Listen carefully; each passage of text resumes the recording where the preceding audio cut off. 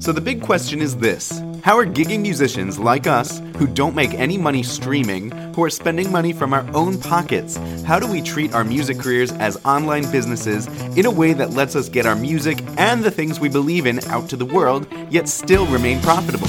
That is the question, and this podcast will give you the answer.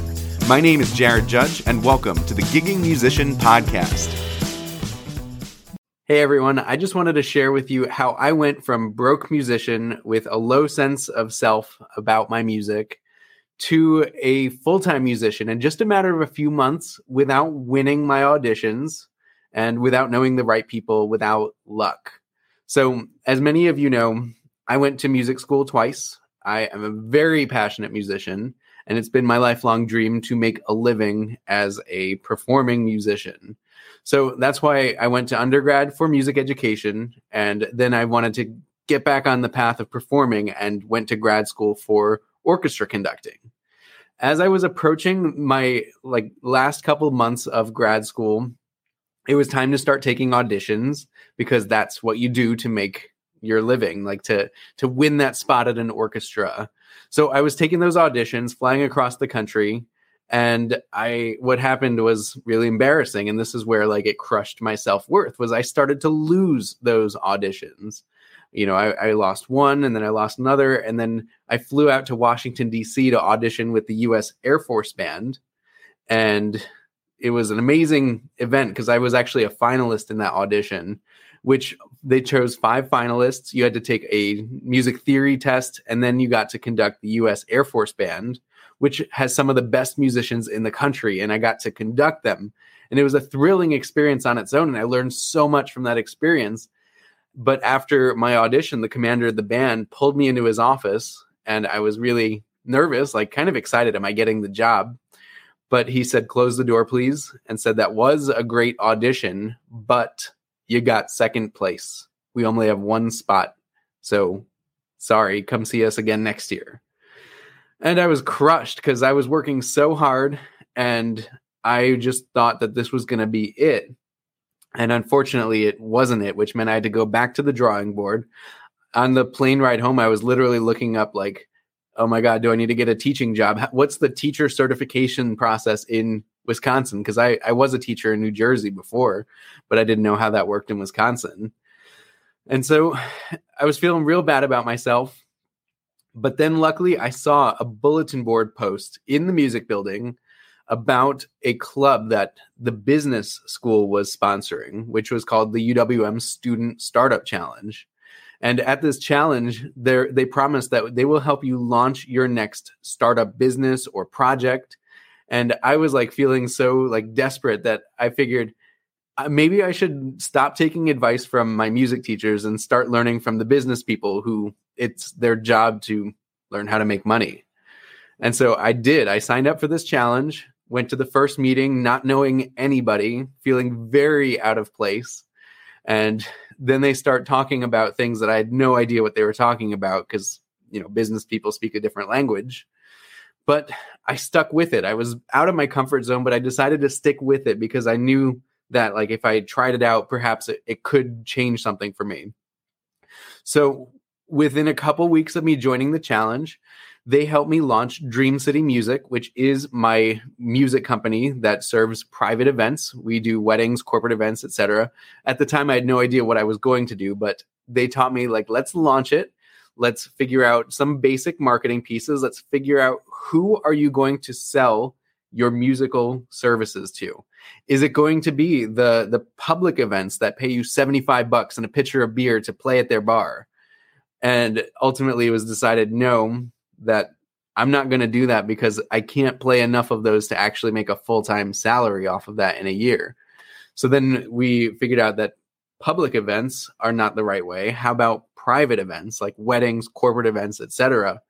And we did some customer discovery interviews where I actually got to chat with wedding planners and wedding venue owners and realize these weddings can pay a ton of money per wedding. They'll pay musicians that because they want an experience that their guests will remember forever, and live music provides that.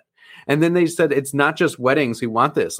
These wedding venues also host corporate events too, and they need musicians all the time. And they're willing to fork over thousands of dollars per gig for that to happen. It was amazing. But of course, I still hadn't booked my first one yet. So I go back to the Student Startup Challenge, say, hey, I interviewed all these people.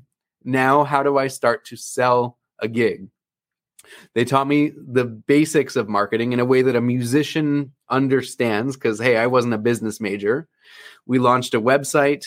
I started to drive some traffic to it. And all of a sudden, I got my first wedding inquiry. They said, hey, we're getting married. We're looking for somebody to play. Are you interested? And I was like so excited. This was my first opportunity to go off on my own and actually build my music career for myself. So I responded back eagerly. I said, yes, I'm available. Here's my rate, which was much lower than it should have been. And they said yes. And I was just so pumped. And they sent me a check, which that was like, holy cow. Like I'm making a living for myself off of music. A couple months later, I play their wedding. They give me a nice tip. And then I got hooked. And I realized I just need to repeat this over and over again until I can, stack on enough gigs to make what I need to make in a given year. And I've done that. I implemented systems and processes and actually launched a whole software company called BookLive to automate a lot of the busy admin work. And now, not only have I done this for myself, but I've also given awards to some of the other musicians who I've helped to do this. It's a 6-figure award for booking 6 figures in private events. And how this helps you guys is I want you to realize that if you're feeling really low about your music, or if you're unsure of how to make this work, maybe you have graduated from music school, maybe you don't have a degree in music, but you still have this passion to make a living doing what you love and play music. It's possible. Like, I know that you might start out feeling like really eager, and then you start to realize it's a lot harder than you think it is, because how do you get the word out there about you? And how do you deal with when, bars try to lowball you and try to give you $75 for playing music, for entertaining their crowd? But it just takes a little mindset shift, which it took for me, a mindset shift of like, stop playing these concerts for free, stop playing musical theater shows for under minimum wage, stop paying to be in festivals, focus on private events, learn to market yourself, learn to sell. And once I had that perspective shift and realized like, focus on the people that can pay you money, then the money will come. And once the money comes, that makes it easier for you to do the things that you love and not spend time at a part-time job working Starbucks or taking on more private students, which, I was a private teacher too, but like, you don't have to if you're making a living doing what you love, which is awesome. So I want you to realize that it is possible. And even though I had very low self-esteem about my music after losing audition after audition, like the thing is, learning these marketing skills doesn't really rely on your self-worth of your music. Like, learn these skills and it'll elevate your self-worth as a musician, because people already want what you have to offer. People want you exactly as you are. You don't have to change who you are. You just have to figure out how to reach these people and then sell your services to them. So I hope that helps you. And if you got any value out of this, if any of this is landing for you, resonating with you, go ahead and share this video. Chances are that there is another musician in your world right now who maybe has just graduated, or they graduated from music school a while ago, and they're unfortunately having to fund their music hobby through a full-time job or a part-time job. And they could really benefit from hearing this today. So please feel free to share it with them, and also drop me a music emoji if you got any out of this too. So thank you so much for watching. Thank you for tuning in to another episode of the Gigging Musician Podcast. If you liked this episode, then please take a screenshot on your phone and tag me and post on Instagram, letting me know what you liked about this episode, and let me know what you would like to hear in future episodes. That will help me serve you better.